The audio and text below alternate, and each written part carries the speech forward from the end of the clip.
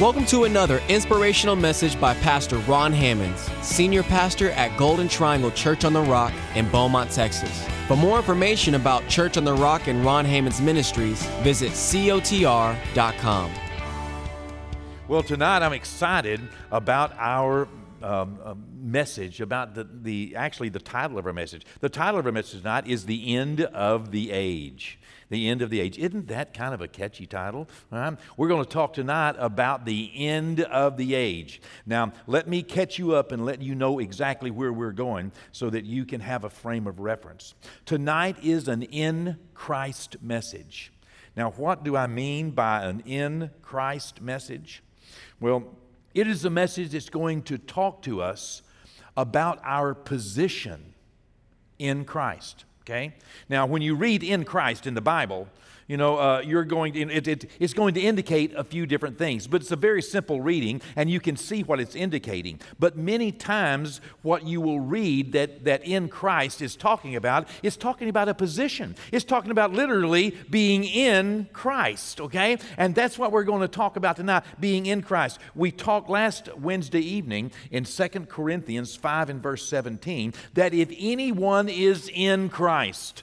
Now, it's not just talking about, I pray in Jesus' name. It's not talking about invoking a name. It's not talking about, saying a word that has magic or something. That's not what it is. It's literally talking about if any person gets into Christ, if any person is in Christ, it's because they have become a brand new creature.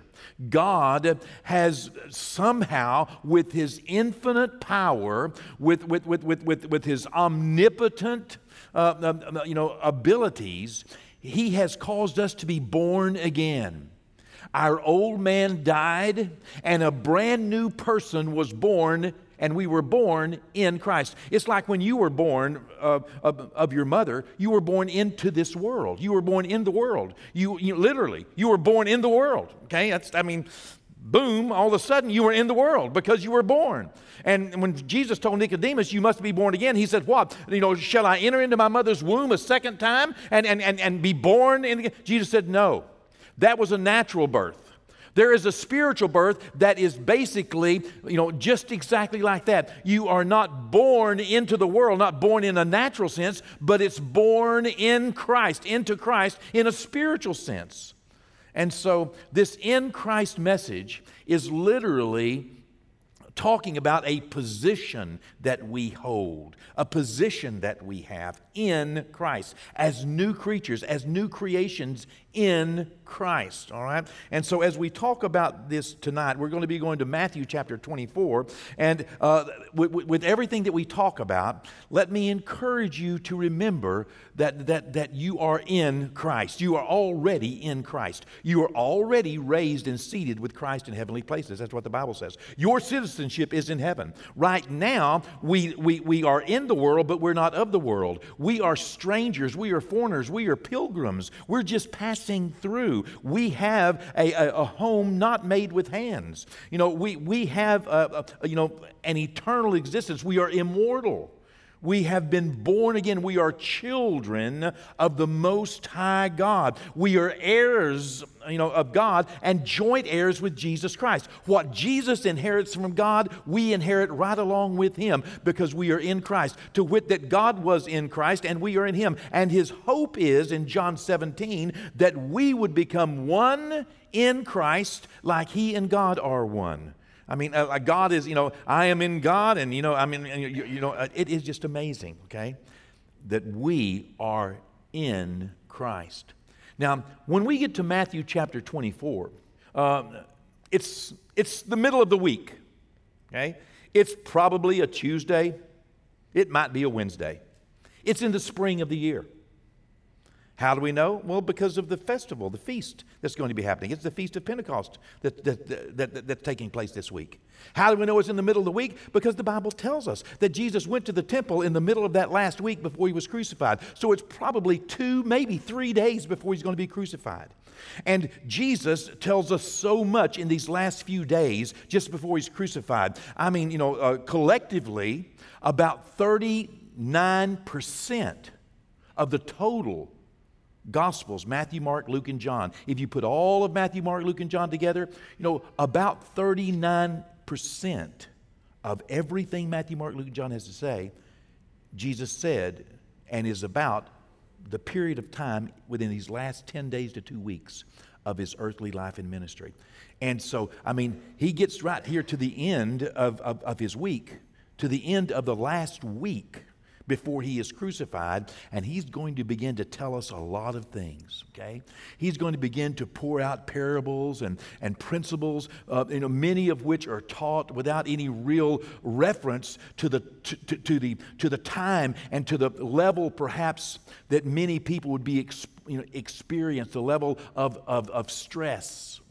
You're saying, well, was Jesus stressed? Well, yes, he was. To be under pressure is not a sin. He was under such pressure, the Bible says, that when he prayed great sweat drops of blood. That's how much pressure he was under. The pressure he was facing is this the will of God for my life or not? That's why he went 3 times in the Garden of Gethsemane and praying and saying, if it be your will. Now, if I don't have to go through this, take this cup from me. But if it's your will, Lord, just let me know and I can go through this. He endured the cross. He despised the shame, but he went ahead through with this. But to think he was not, he woke his disciples up and said, can you not tarry with me? Can you not pray with me even 1 hour? My soul is under pressure. Pray with me, And so Jesus felt this pressure of it perhaps being, his last words, his last times to visit with his disciples on planet Earth as a group, just before he is betrayed by one of them. So, the time is the middle of the week. It's probably about AD 30 or so. You might say, hold on a second. I thought Jesus was 33 and a half. Well, he was when he died, Well, wasn't he born in 0? Well, no, he wasn't. Jesus, I don't know. Most of you are probably aware of that, but let me just go on record by saying Jesus wasn't born in 0. Okay, 0 didn't even exist when Jesus was born. Okay, but the miscalculation of looking back and before the common error of miscalculation and when it started, we happen to know that there was a king named Herod that was alive when Jesus was born because, of the wise men and all that stuff. Well, that particular King Herod died in the year 4 BC. You kind of get the picture here? So this is how we kind of put things together. So, about as late as this could be would be about 30. It could be 29, but it could be 30, depending on, anyway. So that's about the time it was. In the spring of the year, probably on a Tuesday, maybe a Wednesday. For some of you, you like thinking about that. And for others, you're saying, why in the world is he talking about that? Because some people enjoy stuff like that. Okay? The setting is here in Jerusalem. Okay? He's just left Jerusalem when we get to Matthew 24, and he's walked just across the Kidron Valley. It's just, outside of the city of Jerusalem. It may be 100 yards to the Kidron Valley. And then it may be 150, 200 yards up the Mount of Olives. And when you get on the Mount of Olives, that's when you look across. Today you can see that Dome of the Rock. It's that picture when you're looking across and looking at the city of Jerusalem. If you see it on the news or anything, that's where he was on that mountain. In fact, that's where Larry and Becky used to live there in Bethany, right just over the crest on the other side of that little hill of the Mount of Olives. And, it was a very comfortable place to go and sit in the evening because you could sit there and look right back at the city of David and right back at the temple. It was just a wonderful place to be, okay? And so Jesus is going to have a meeting with his disciples, his closest friends that have been walking with him for 3.5 years, because he knows in 2 or 3 days he's going to be crucified. And so here, Jesus sits down to enjoy a private moment of conversation with his closest disciples. And the subject of discussion is going to be the end of the age. By the time we get to Matthew chapter 24, you could read in verses 1 and 2 that they came out of the temple and they went across the valley, and Jesus told them, that one day the temple's going to be torn down. When we get to verse 3 of Matthew 24, it says this: As Jesus sat on the Mount of Olives, the disciples came to him privately, saying, Tell us, when will these things be? When will the temple be destroyed and not one stone left upon another? And what will be the sign of your coming? And what will be the sign of the end of the age?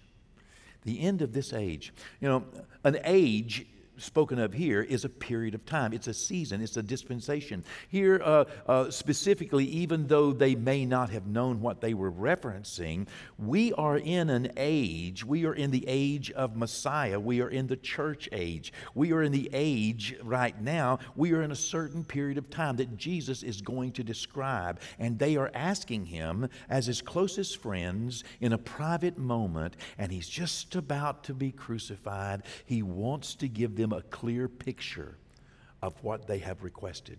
What will be, the sign of your coming and of the end of the age? Verse 4, Jesus says, and Jesus answered and said to them, Take heed that no one deceive you. I find it very interesting that in this discourse about the end of the age, Jesus begins and ends with an admonition to his disciples, don't let anyone deceive you. This is a very important aspect of the end of the age. He will visit it again and again and again, encouraging them to make sure that no one fools you. Make sure you aren't deceived, because a lot of deception will be going on in the end of the age. There will be a lot of opportunity for us to believe things that aren't right, and for us to experience things that want to confirm untruth to us. If we're not watchful, we can be deceived. In fact, Jesus will say that if the time was not shortened, even the very elect would end up being deceived. So he begins his message on the end of the age saying, don't be deceived. Listen, he tells them, you can read these. I'm not reading all the verses here, but we'll read a few of them. He tells them in verse 6 and 7 that you're going to hear of wars, okay? And you're going to hear nations threatening to go to war with one another. You're going to hear that, okay? That's going to happen. And please, he says it, please don't let these things make you afraid. Please don't let these things trouble you. Don't let wars and rumors of wars and nations rising up against nation. That's going to happen, but that is not a sign of the end, he said. The end is not yet. He says, for you're going to see a lot of nations in trouble, and you're going to see a lot of kingdoms divided against one another, and you're going to see a lot of famine, and you're going to see a lot of pestilence, and you're going to see earthquakes in so many places. Don't think that just because you're having an earthquake, don't think that just because there's a famine, don't think that just because, of one thing or another, that the end is yet. He said in verse 8, all these things that you're going to experience that are going to trouble you and give you difficulty, and it's going to divide nation, and wars and rumors of war and fighting and pestilence and famine, all these things are the beginning of sorrows. It's not the end. It's just the beginning, okay? And we have seen for the past 2,000 years all of these things on planet Earth, haven't we? And in many ages and stages on the earth, we have seen people saying, this is the end. This has got to be the end. It can't get any worse than this. How many times have people thought, especially whenever they might be involved in some devastating earthquake or some famine or some pestilence or some war, how in the world did Jesus not come during World War II? I mean, that would have been, World War I. And all the different wars. And that's what here, this is exactly what Jesus is saying. These things are going to be happening all the time, but it's just the beginning. You ain't seen nothing yet, he said. He even went on, you can read about it in verse 9 and 10 and 11. He said, they're going to, deliver you up to tribulation. You're going to be persecuted. Okay?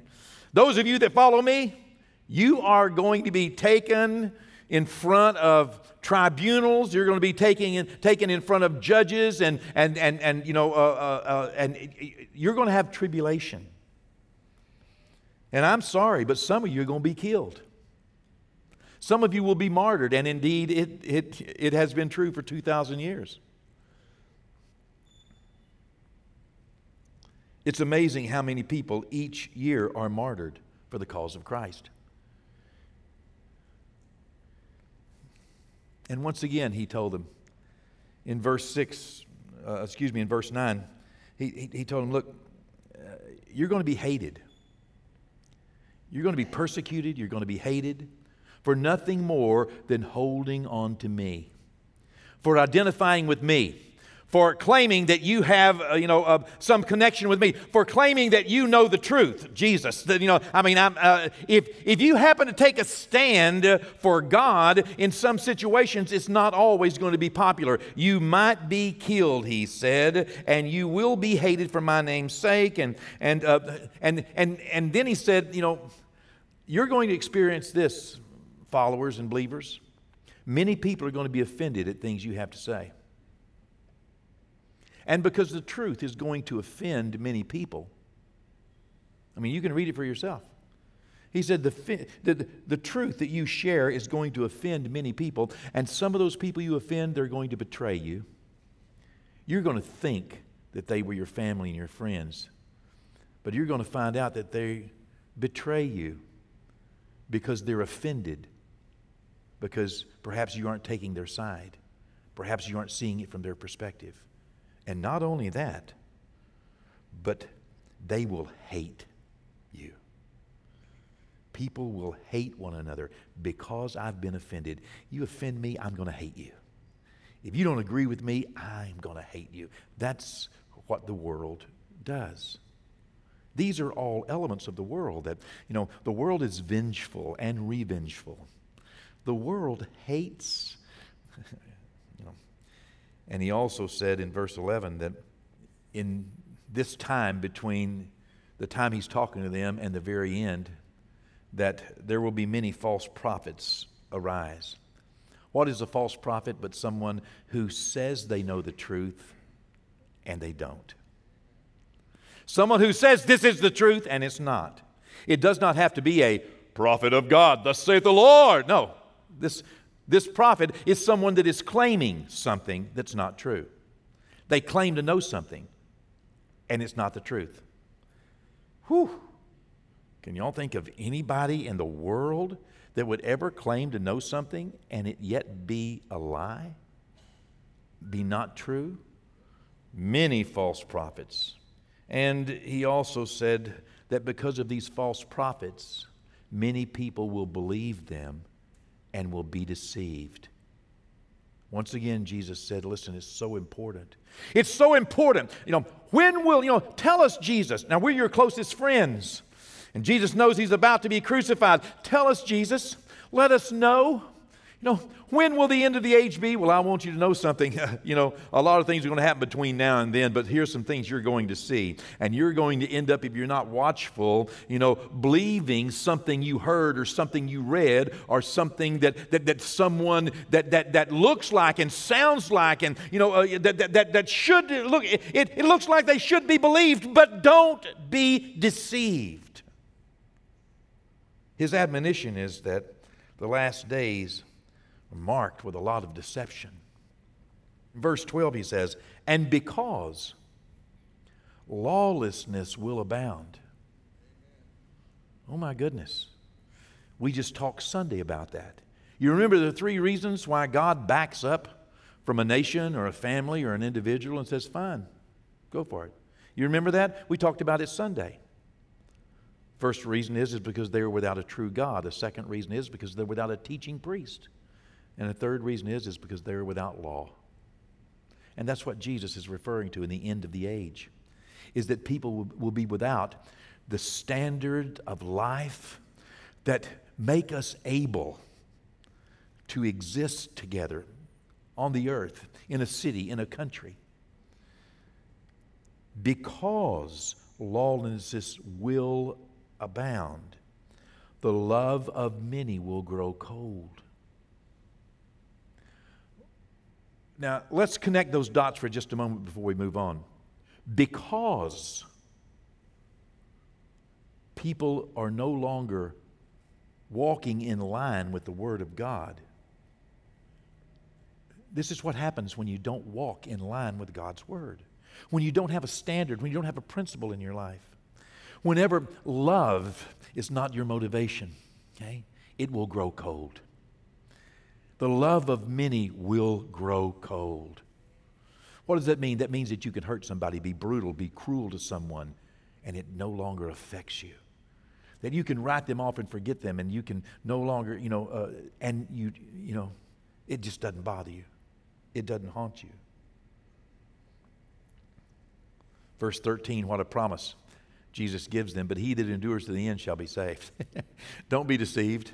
You just keep on doing what I've taught you to do. And if you'll keep on doing what I've taught you to do, you're going to end up at the right destination, in the right place. You will be saved. And verse 14, and this gospel of the kingdom will be preached into all the world as a witness to all nations. And then, Lord, when shall the end come? When this gospel of the kingdom shall be preached into all the world, to all nations. Then the end will come. Boy, what a clear definition. What a great answer Jesus provided them. He went on to tell them that, everything else is going to, everything else will fade. Heaven and earth is going to pass away. But he said, what I'm telling you is going to stand forever. My word will stand forever. And then in verse 36, he says, but of that day and hour knows no one knows. Not even the angels of heaven, but my Father only. And then he gives them a key. What you can look for. You don't know the day nor the hour. He's making a reference to a very specific feast. He's making reference to the Feast of Tabernacles. Okay? You don't know the day nor the hour that feast begins. Okay? Because it begins only when two witnesses see the first sliver of the moon. So they stand out and watch in the dark skies. And when two witnesses see that first sliver, they don't know. This is what they say. We don't know the day nor the hour that this particular feast begins. But we do know that the season that it begins. We do know the time, and we're out looking for it. That's what he's making reference to. He says, my Father's the only one that can reveal this moment. In verse 37, he gives a key. But as the days of Noah were, so also would the coming of the Son of Man be. Now, this is where I want to focus tonight, on the end of the age. As the days of Noah were, so shall the coming of the Son of Man be. It's very important to remember that he goes on to tell them that, before the flood, people were eating and drinking and marrying and giving in marriage. And they were going about their business until the day that Noah entered into the ark and the Lord shut the door. We've talked about that and taught that several times here. But tonight I want to focus on two specific things, because there is a very significant sign that points the student of the Bible in several directions, this particular sign. But Jesus gives us a clear picture of the truth about the end times. Tonight we're going to talk about two basic things. Number one, what will be happening in the world when Jesus comes? What will we see in the world? What is the world going to look like on the day that Jesus comes? Whenever God says, go, and bring our family back. What's going to be happening? Well, it's very important to realize that there's going to be business as usual.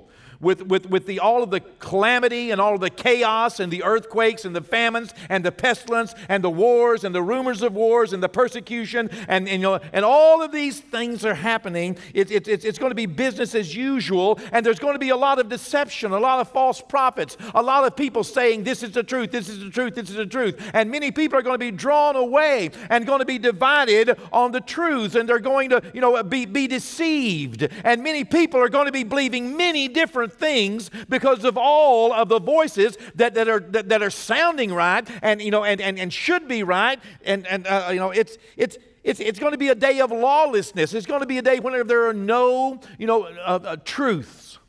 When truth is negotiable. When there's my truth, your truth, everybody's truth, and we don't have to, there is no truth. It's going to be a day in the world. What's going on in the world? Anything goes in the world in this day. Okay? Anything. Everything, anything you want in this day.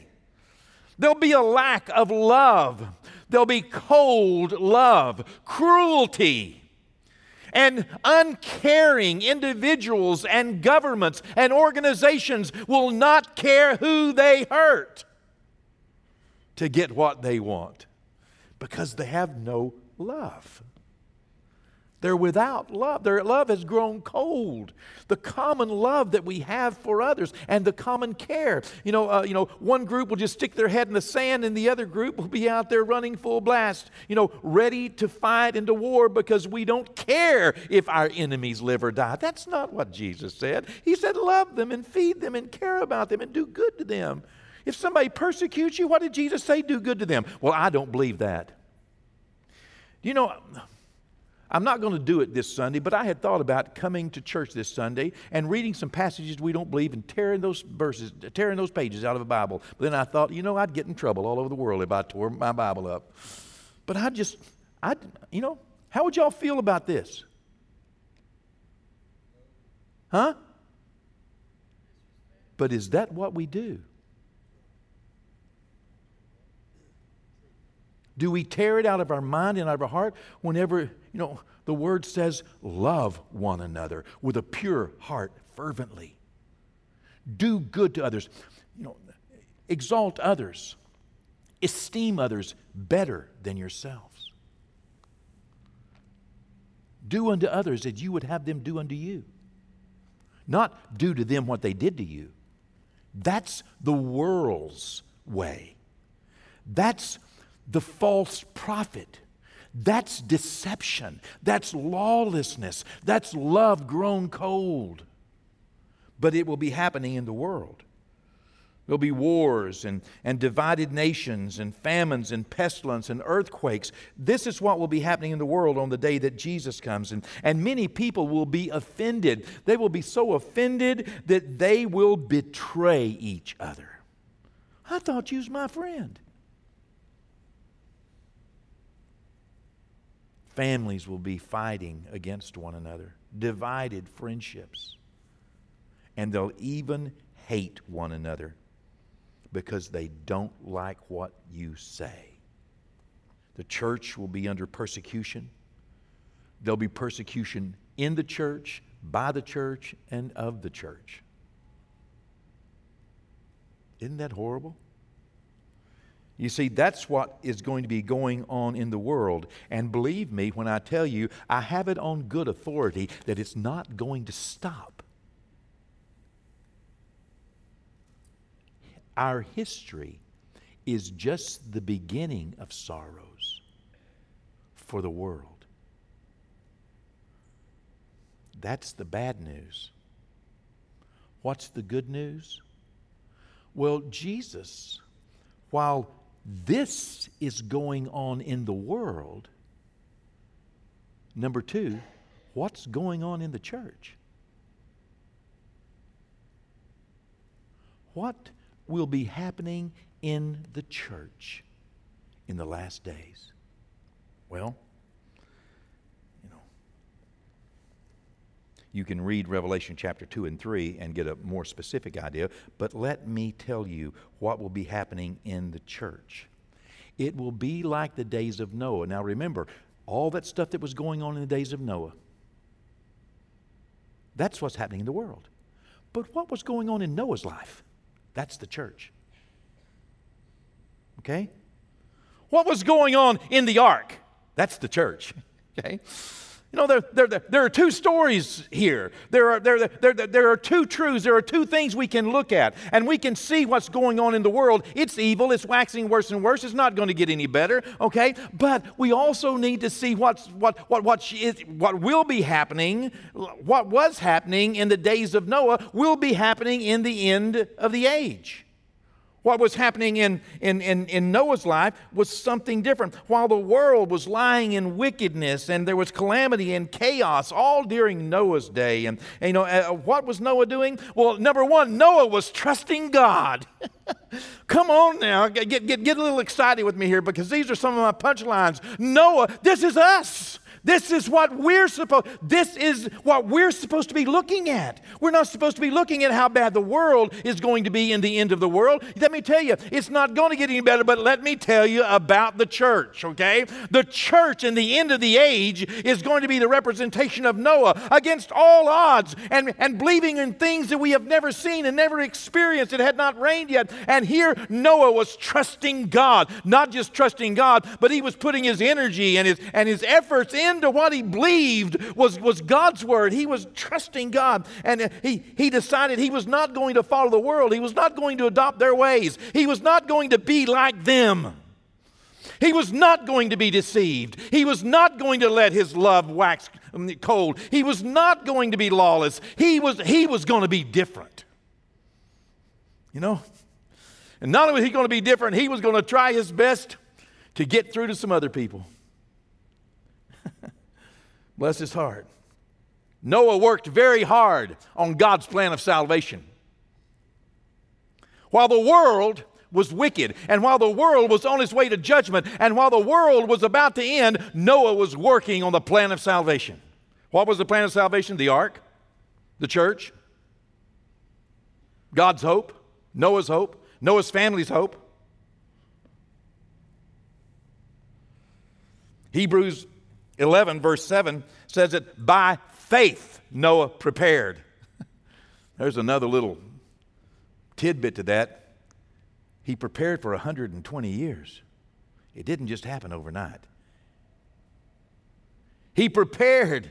He put his life's work into not being deceived and not becoming like the world and not believing the prophets of the world. People thought he was crazy. People thought he was a lunatic. People couldn't imagine. They couldn't fathom what he was doing. He was trusting God. He believed God's word more than he believed the world. He didn't believe the prophets of this world. He believed God. He trusted God.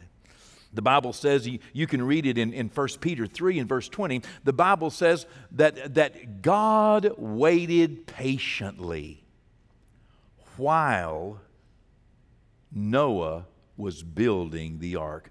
All the time Noah was working on the church. All the time that Noah was working on the plan of salvation for him and his family. All that while, God waited patiently. Yes, the world was wicked, and God just stepped back in that instance for another 120 years. Well, he's been stepping back for about 2,000 years at this point. Okay. And all the while, in fact, that's exactly what the Word of God tells us, that God is waiting while we are out here working in the church and doing our best to not go the way of the world. God is waiting patiently, hoping that others will come in. Noah, the Bible says, God waited patiently for Noah to build an ark to save his household. Isn't that interesting? God waited patiently while Noah worked on his family and worked for his family. Aren't you glad that God is waiting today for us to work on family and friends and others? Well, God's waiting patiently for us to work on the plan of salvation that God has for mankind. Noah believed God. He believed that God was serious about judging wickedness. He believed that God would finally bring this world to an end. I believe that. I believe one day He will. I don't think it's 120 years off. Noah may not have either. But Noah had a little better indication. He was working on the plan of salvation. Noah busied himself with God's work while he was being a witness. Tonight, in 2 Peter 2:5, this is what the Bible says. That God did not spare the ancient world, but He saved Noah. Oh my. God will not spare this wicked world, but He will save His children. He saved Noah, one of 8 people, and look at what Noah's title in the Bible is. He's a preacher of righteousness. God brought in the flood on the world of the ungodly, but He saved Noah. Noah was a preacher of righteousness. What was Noah doing for the 120 years? He was working the plan of God for salvation. He was building an ark while he was also preaching righteousness. What is righteousness? Get right with God. That's all. Get right with God. Get right with God. Get right with God. Oh, he only had one message. This morning while I was getting ready, I studied my sermon. I knew what I was going to preach, and I was rehearsing it before God, and talking to God and allowing God to affect my thoughts in return, to guide my thoughts. And one of the things that I laughed, I just laughed out loud whenever I said, God. Now, I got to the end of my message with God. I was in the shower. And I said, God, this is just the same message I always preach. It's just the same one. I felt an echo back from God. And this, if I could put what I felt in words, and if I could stretch enough to say that God kind of chuckled back at me and said, yeah. Can you imagine how long I've been preaching that one? I said, Lord, Noah did it for 120 years. God said, you know how long I've been doing it? It's the only message there is. I repackage it, I repurpose it, I roll it up in different paper, and I present it, here it is. I put a little sugar on it, I put a little salt on it, but I don't have but one message. God doesn't have but one message. Get right with God. And preach. Impact your family and others like Noah did. He preached righteousness. He didn't just get right. He shared with other people the necessity of getting right. I love the fact that right in the very middle of chapter 24, in verse 14, Jesus said, and this gospel of the kingdom will be preached in all the world. That's still what Jesus is trying to get us to do. Preach the gospel of the kingdom in all the world. To all nations. And then we can close this up and get out of here. That's only done by the church. No one individual can preach the gospel into all the world. And that's not a cumulative. This is the whole world needs to be reached in every generation, because sinners are born every day. It's not, they did that back in the year 300 in that country, so that we'll mark that one off. No. Sinners are born every day.